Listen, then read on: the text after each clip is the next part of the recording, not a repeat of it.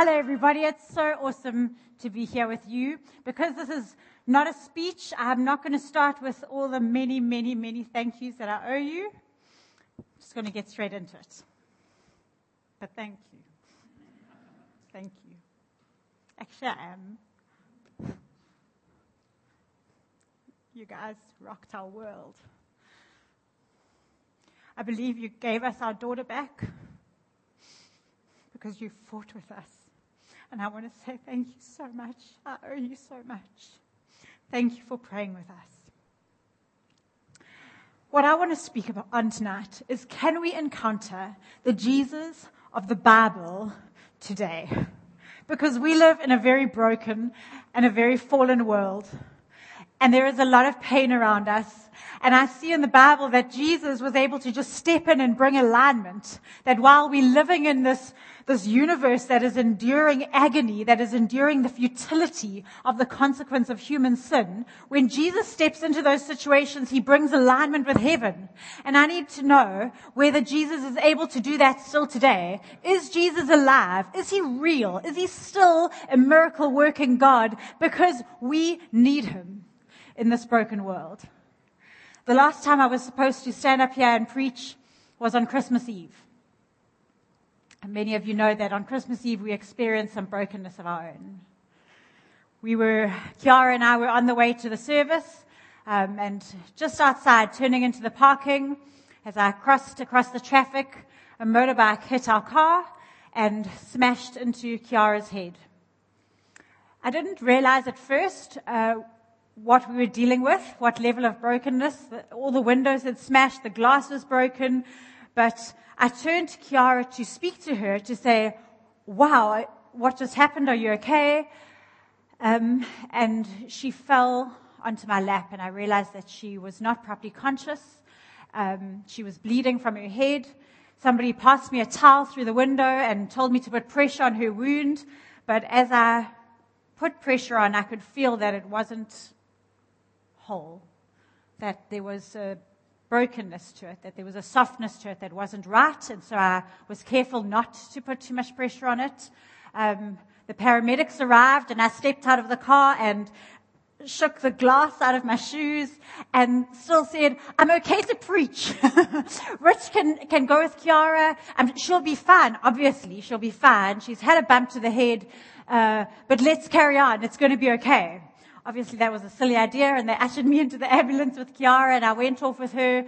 We were then in the emergency room, and 12 people gathered around her. I later discovered that the paramedic that dealt with her had to deal with post-traumatic stress himself. The doctor that dealt with her in the emergency room also had to deal with post-traumatic stress. They could see the brokenness, but we were not yet aware of the extent of the situation.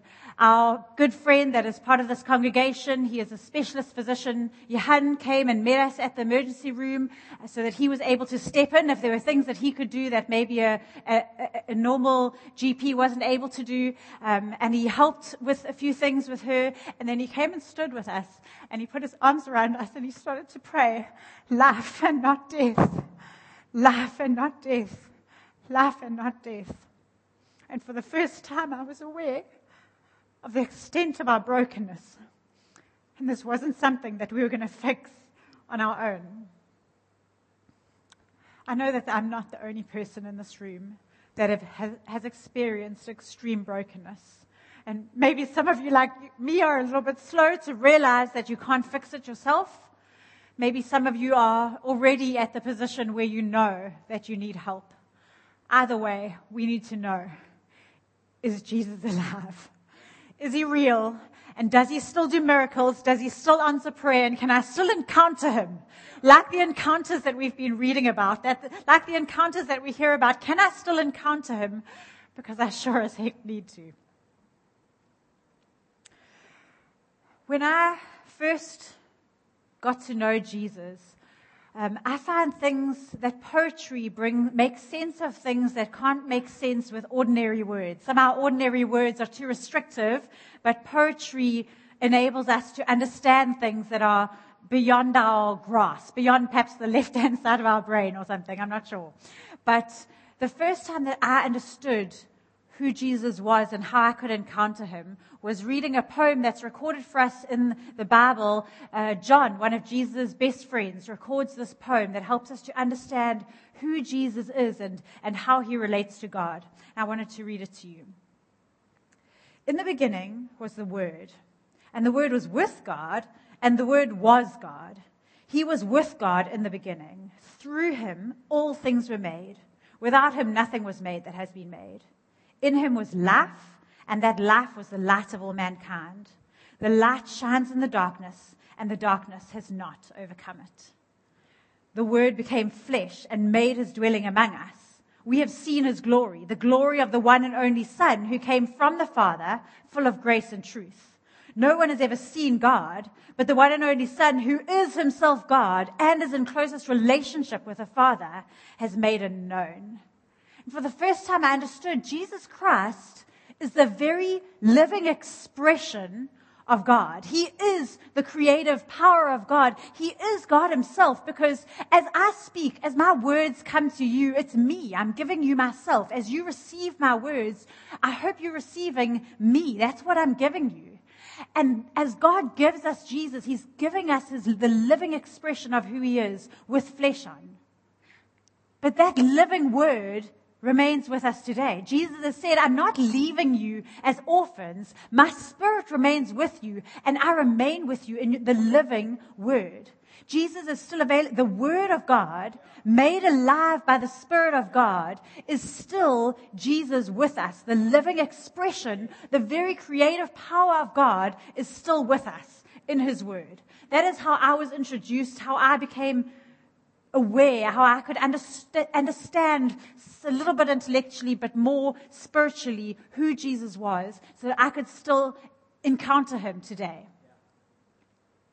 So we were standing in the emergency room. I'm not even going to try and use Kiara as some illustrations and try not to. I'm just going to tell my testimony, because this is my story right now. This is what I have to offer right now.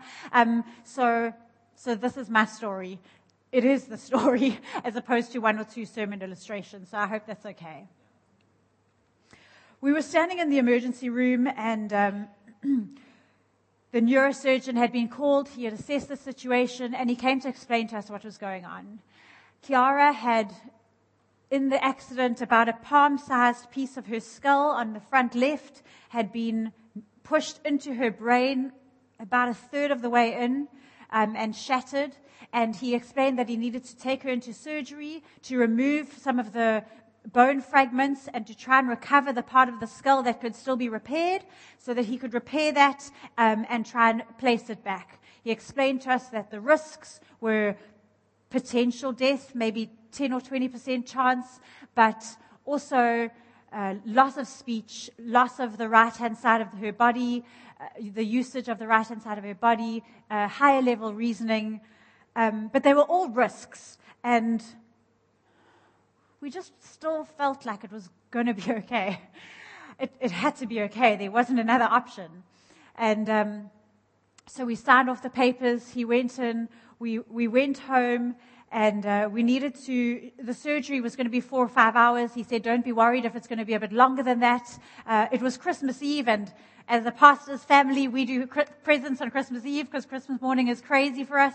So we wanted to go home to explain to our children what was going on. We hadn't spoken to them yet, what had happened. And so we went home, we put them to bed, and then we waited for the call. And the call came at about 12:30, 1 o'clock in the morning. Richard went back to the hospital. I stayed at home to look after the kids. And for the first time, I found myself alone since the accident. And I needed an encounter with Jesus very badly. So I took my Bible and I went to sit on my bath mat, which might sound unusual, but I just really find that I can interact with God better when I'm on the floor. I don't know why. I feel like it's a good position for me to be when I want to talk to God. And that is the most comfortable carpets in our room. And plus it's new and fluffy because we're trying to redo our bathroom just before Christmas. And in our redoing of the bathroom, we cut off our water by mistake. So our bathroom doesn't actually work at the moment. So it's like brand new and clean and never been used before. So it's just a really good place to go and sit. So there I was sitting on the bath mat with my Bible, and I need an encounter with Jesus. So I'm just going to explain to you how I do that. Everybody is different. I'm not one of those guys who says, Jesus, where are you going to speak to me from? And he says, Isaiah 37. And I open it and it always says something really weird that I just know does not at all sound like what he is trying to say to me right now. So that is not my thing. Rather have a bit of a knowledge of the Bible, and so I think, well, where is he likely to speak to me from at this time?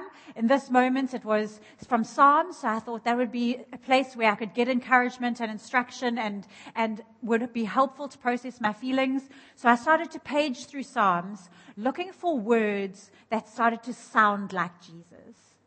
You know, when Richard walks into a room, my husband, it can be a room full of voices, but his voice, my ear picks it up, and I know he's there. I know it's him speaking, and I say, oh, are you home? Are you here? Have you arrived?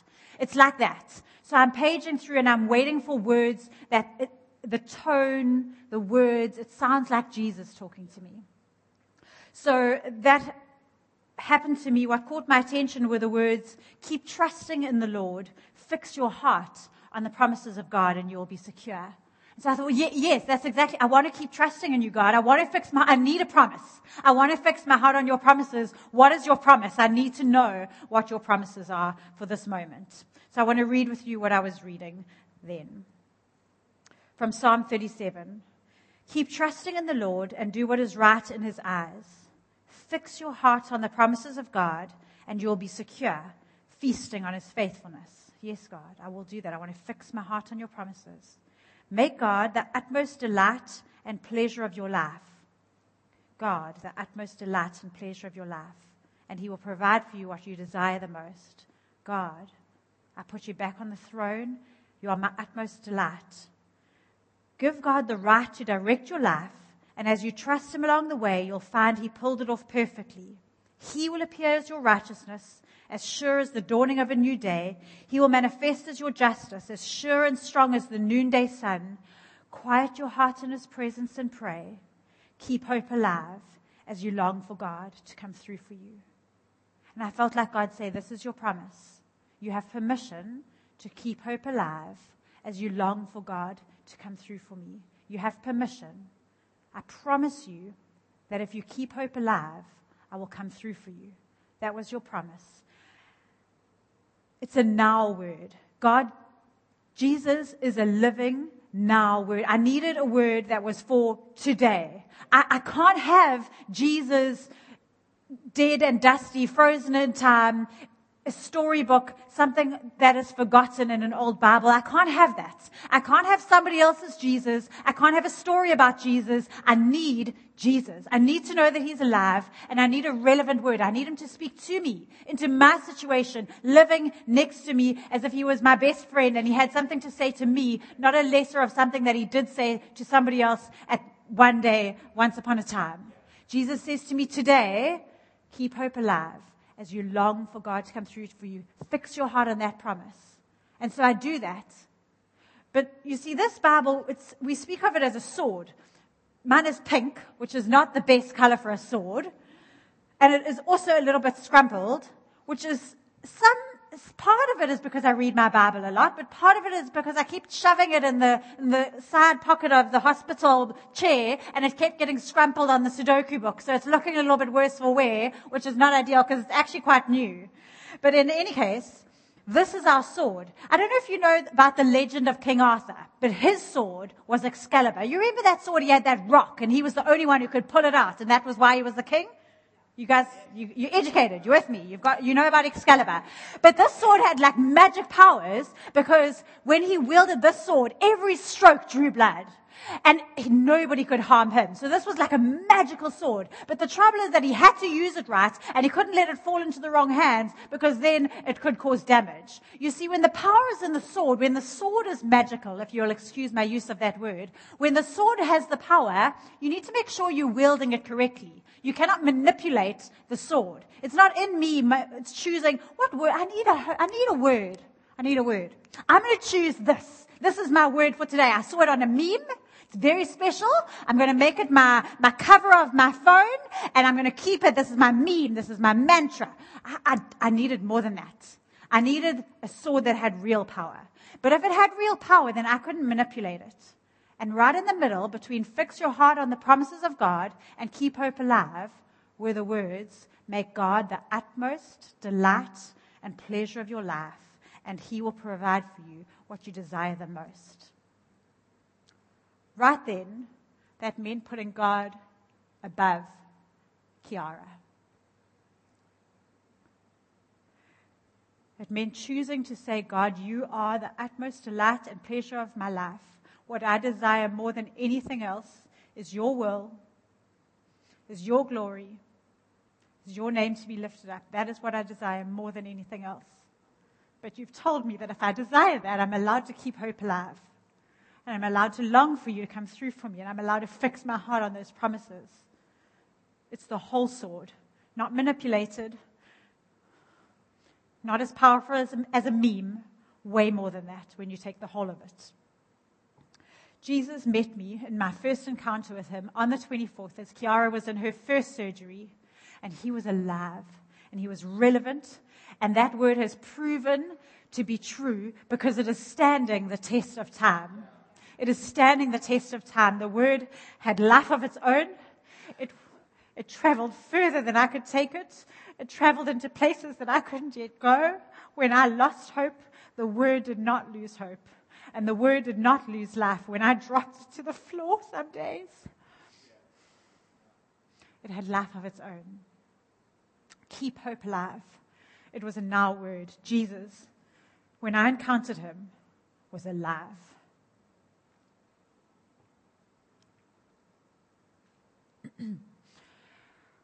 We were told that Kiara was going to be kept asleep for a few days after her surgery so that her brain could rest. So on Christmas morning, we decided that I was going to go to the hospital and just sit with Kiara as she slept. And Richard was going to bring the children to church to be with family on Christmas. And also as our family was going through such a difficult time, that was the right place to be. So we were all dressed and ready to go. And thanks, that would be awesome. I'd love that. Thank you.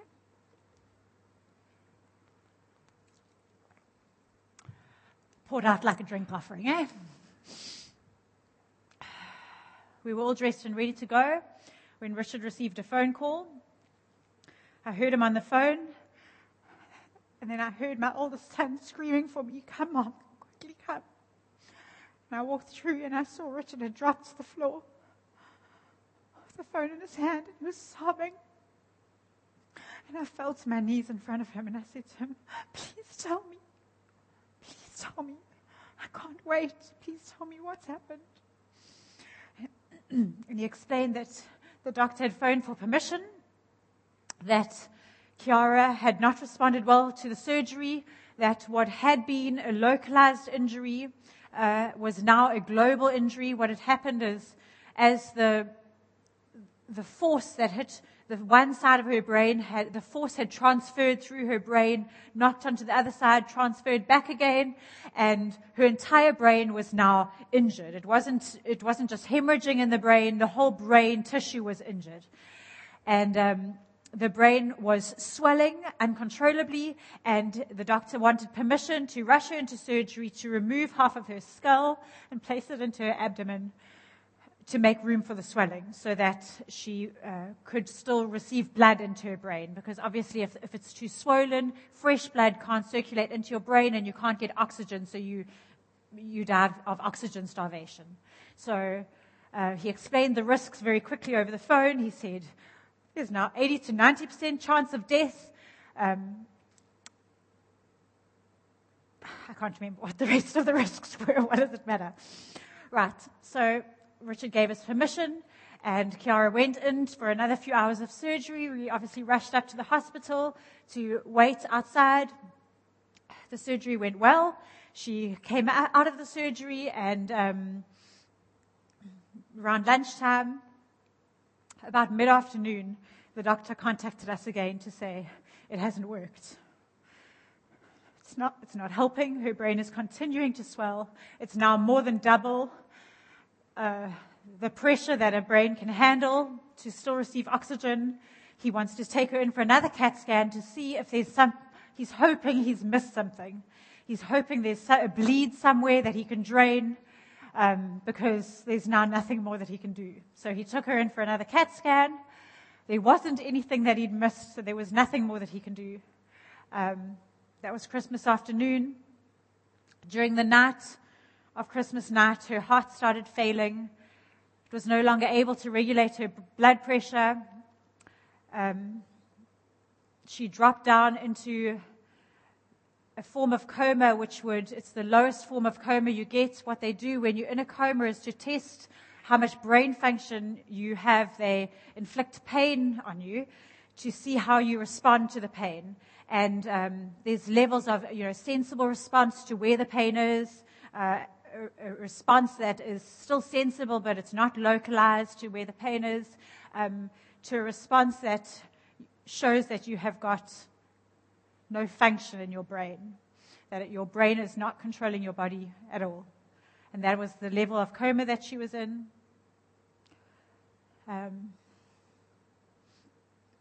The doctor said on Boxing Day morning, he said, there's now the highest probability of the very worst outcome. So we went up to the hospital and we took our boys in to say goodbye and our other daughter in to say goodbye. We had been keeping people out just from infection. We now let in everybody that needed to say goodbye. It hits you in waves, trauma and emotion and pain. You can't process it all the time. So it hits you in waves. And there was a moment where somebody had arrived at the hospital just to pay their respects, and I got up to greet them, and I was busy talking to them, and it just hit me again. And I just said, I'm going to be sick. And I ran to the bathroom in the hospital, and I went into one of the cubicles, and I locked the toilet door, and I just dropped to the floor. I started to hyperventilate, and I was falling, and I was drowning, and I didn't know where the bottom was anymore. I didn't know where the floor was anymore. And I just started to say, fix your heart. Fix your heart. Fix your heart. Fix your heart on the promises of God. Fix your heart on the promises of God. Fix your heart on the promises of God. Keep hope alive. Keep hope alive. Fix your heart on the promises of God. Make God your utmost delight. Make God your utmost delight. Make God your utmost delight. Fix your heart on the promises of God.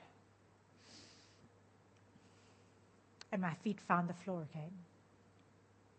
I found rock bottom again. I encountered Jesus again. And Jesus was as solid as rock. I could hear voices outside of people that loved me, that were begging to come inside. Let us in. We want to hold you. We want to hug you. Don't do this alone. We want to love you. And it was people that did love me. It was the best people. It was my mom and my mom-in-law and my best friend. And they're great. But no offense, but they were not real enough. In that moment, I could not have somebody whose words were here for you weren't strong enough to mean we will never leave you and we will never forsake you. We are rock bottom and we have the power of life in our words. I needed more real than flesh. And I found Jesus there again. Jesus, you may not be able to see him today, but let me tell you, he is more real than what you see. He is more solid than what you see. When the waves are crashing over you, you cannot stand on sand that changes. And as much as I love those women, they are temporary. Jesus is eternal and he is rock solid. His words were, fix your heart on the promises of God. Keep hope alive as you long for God to come through for you. Quiet your heart in his presence and pray. I encountered Jesus, and Jesus was alive. He was relevant to today. He had a now word for me that had life in it. And he was rock solid. He was as real as anything I've ever encountered. My third encounter with Jesus in those first few days was sitting beside Kiara in ICU. ICU is horrible, by the way. Very horrible place. It's so noisy. It's just, and when I say noisy, I'm not talking about the beeps and the machines and the voices. I'm talking about the cries of death and the parents debating whether or not to send their kid into surgery or to wait for it to die. I'm talking about the mourning. It is a horrible place to be. I'm not looking forward to going back there in a few weeks' time. Sitting in ICU and hearing the roar of death very loudly. And it's roaring over my daughter, the child that made me a mother. And I'm in so much agony. And I'm saying to God, God, how can you bear it? You know what it's like to watch your child suffer. You've experienced this agony. You know what I'm feeling. I get that. I take comfort in that. But then you're feeling it again watching me. I'm also your child. How can you bear to watch me in agony? How can you bear to watch me suffer? Show me something, God. Encounter me again, Jesus. And he encountered me in the book of Romans. And it is a teaching in itself, and I can't wait to take you through it. And I'm so grateful that I get to teach in this church. And I will take you through it one day. But today I just want to tell you that Jesus opened my eyes as I looked at Kiara, and it was a mess. The today of it was a mess. He opened my eyes to the eternal. He helped me to see through the mess into eternity, and it was something absolutely beautiful. I was trying to think how to explain it to you, and some of you may have heard of 3D posters, but I was trying to explain this to my daughter and anybody under 25, and I realized that they are so 2 decades ago.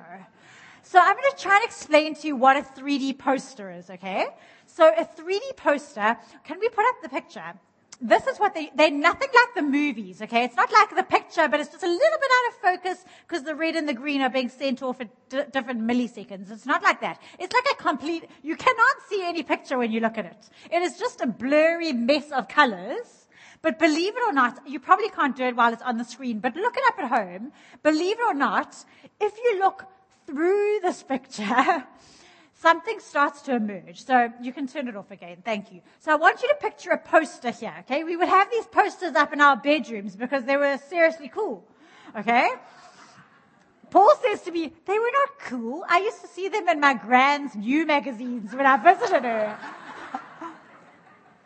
I was in the U magazine. They're very cool. Shut up.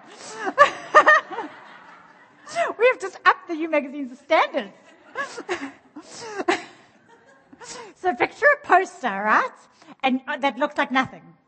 What you have to do is you have to try and put your eyes right through the poster, and you have to try and focus on something that is like over here, right? Far away. And as you focus there, you look through the poster, and it starts to become a 3D image. Something starts to emerge, and you realize that there's actually a picture there. And sometimes the picture is typically of the Eiffel Tower. That was quite a common one. But the Eiffel Tower is normally like over here. So your focal point is over just past the Eiffel Tower, but the Eiffel Tower is still in the far distance. So when you're looking at that one, it's actually quite easy to enjoy it and to look at all the details because it's also in the distance. So your eyes can manage to cope with looking at that picture and making sense of it without losing the fact that you're looking at the focal point. At other times, the picture was something really close, like a face, and it was sort of just behind the poster. And the trouble was, you tried to look into the distance, but every time the picture started to emerge, your eyes wanted to come and look at the picture. But when you looked at the picture, then you weren't focused in the right place anymore, and you couldn't actually see what was going on at all.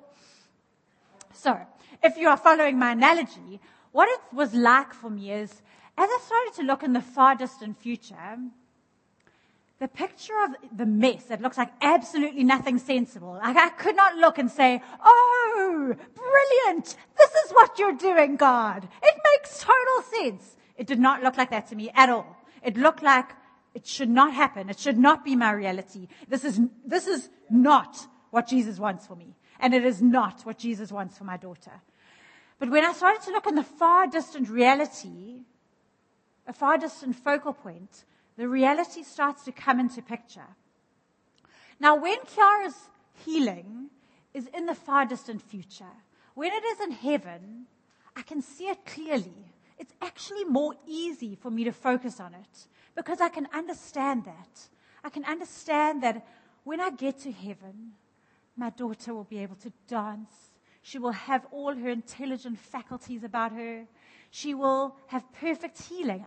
I can see that picture. I can make sense of it. I can focus on it and focus on eternity at the same time. When I start to think of Kiara's healing now, it's really hard to keep the whole thing in view. Now, we have experienced ridiculous healing because from that moment, we've rocked the doctor's world. He's like our best mate. He phones us every day to say, how's Kiara going? He is astounded. The medical world is astounded. Kiara woke up. Kiara woke up. She woke up and she remembers every day that I've quizzed her about. I say to her, do you remember that lake that we went to once in Italy? And she says, Lake Como? Yes, wasn't it lovely?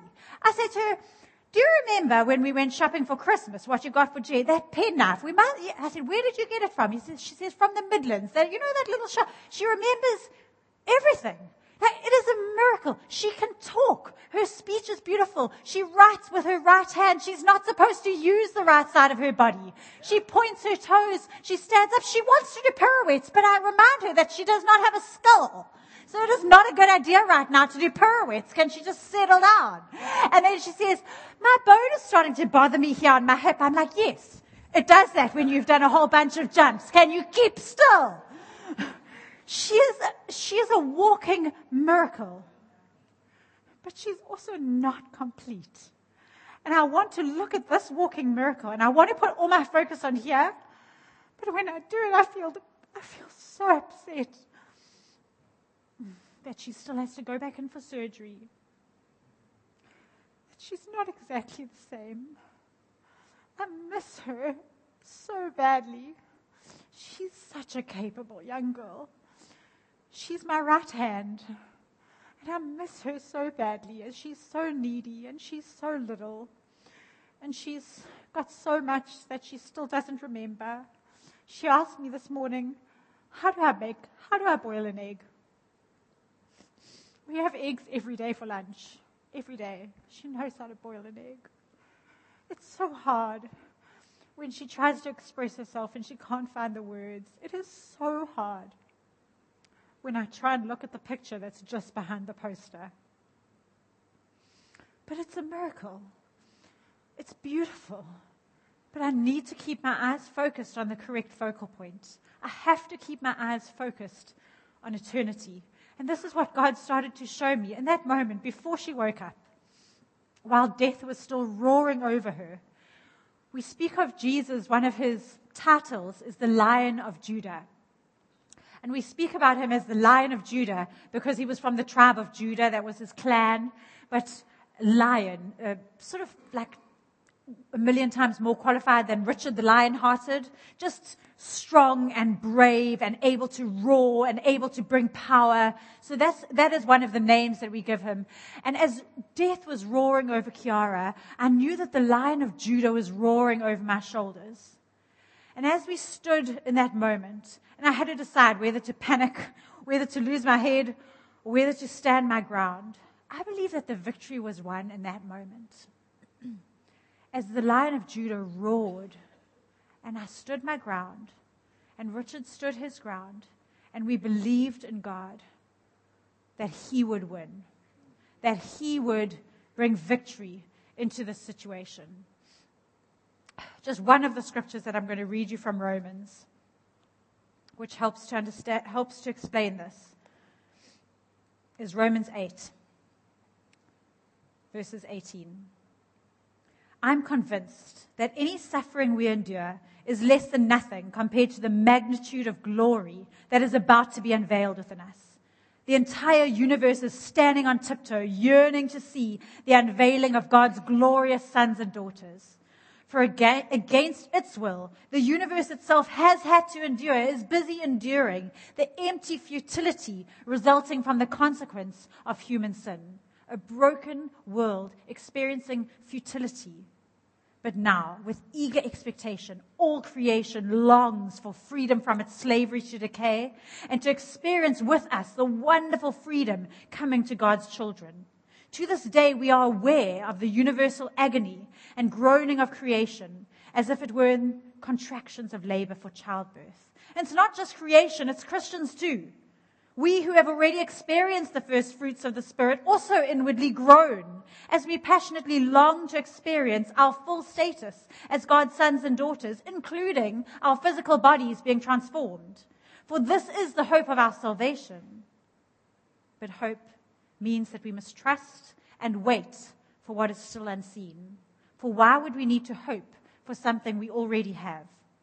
So because our hope is set on what is yet to be seen, we patiently keep on waiting for its fulfillment. I felt like on that first night, when God said, keep hope alive, it was like I was given a little seedling of hope in a handful of manure. And you're welcome to substitute that word for whichever one of your choice. A handful of manure, but a seedling of hope. It reminds me of when we had Kiara, we were children ourselves. Just picture this. I don't know why every newborn shoot in those days, the baby had to be naked. So 1 week old little miniature newborn baby, 25-year-old Richard, holding this cute little baby for the photo, and she poos through his fingers. And he looks at me and he says, did you see that? I said, yes, love, I'm sorry. He says, no, did you see I didn't drop her? So proud of himself. Yes, of course you didn't drop her. I can't believe you even considered the fact that you would have dropped her. A seedling of hope. Don't drop it. But it's in a handful of manure. But this day, as God started to show me eternity, He showed me where to plant the seedling. He showed me that if I could take that seedling of hope all the way to the focal point of eternity and plant it there, nothing could get at it.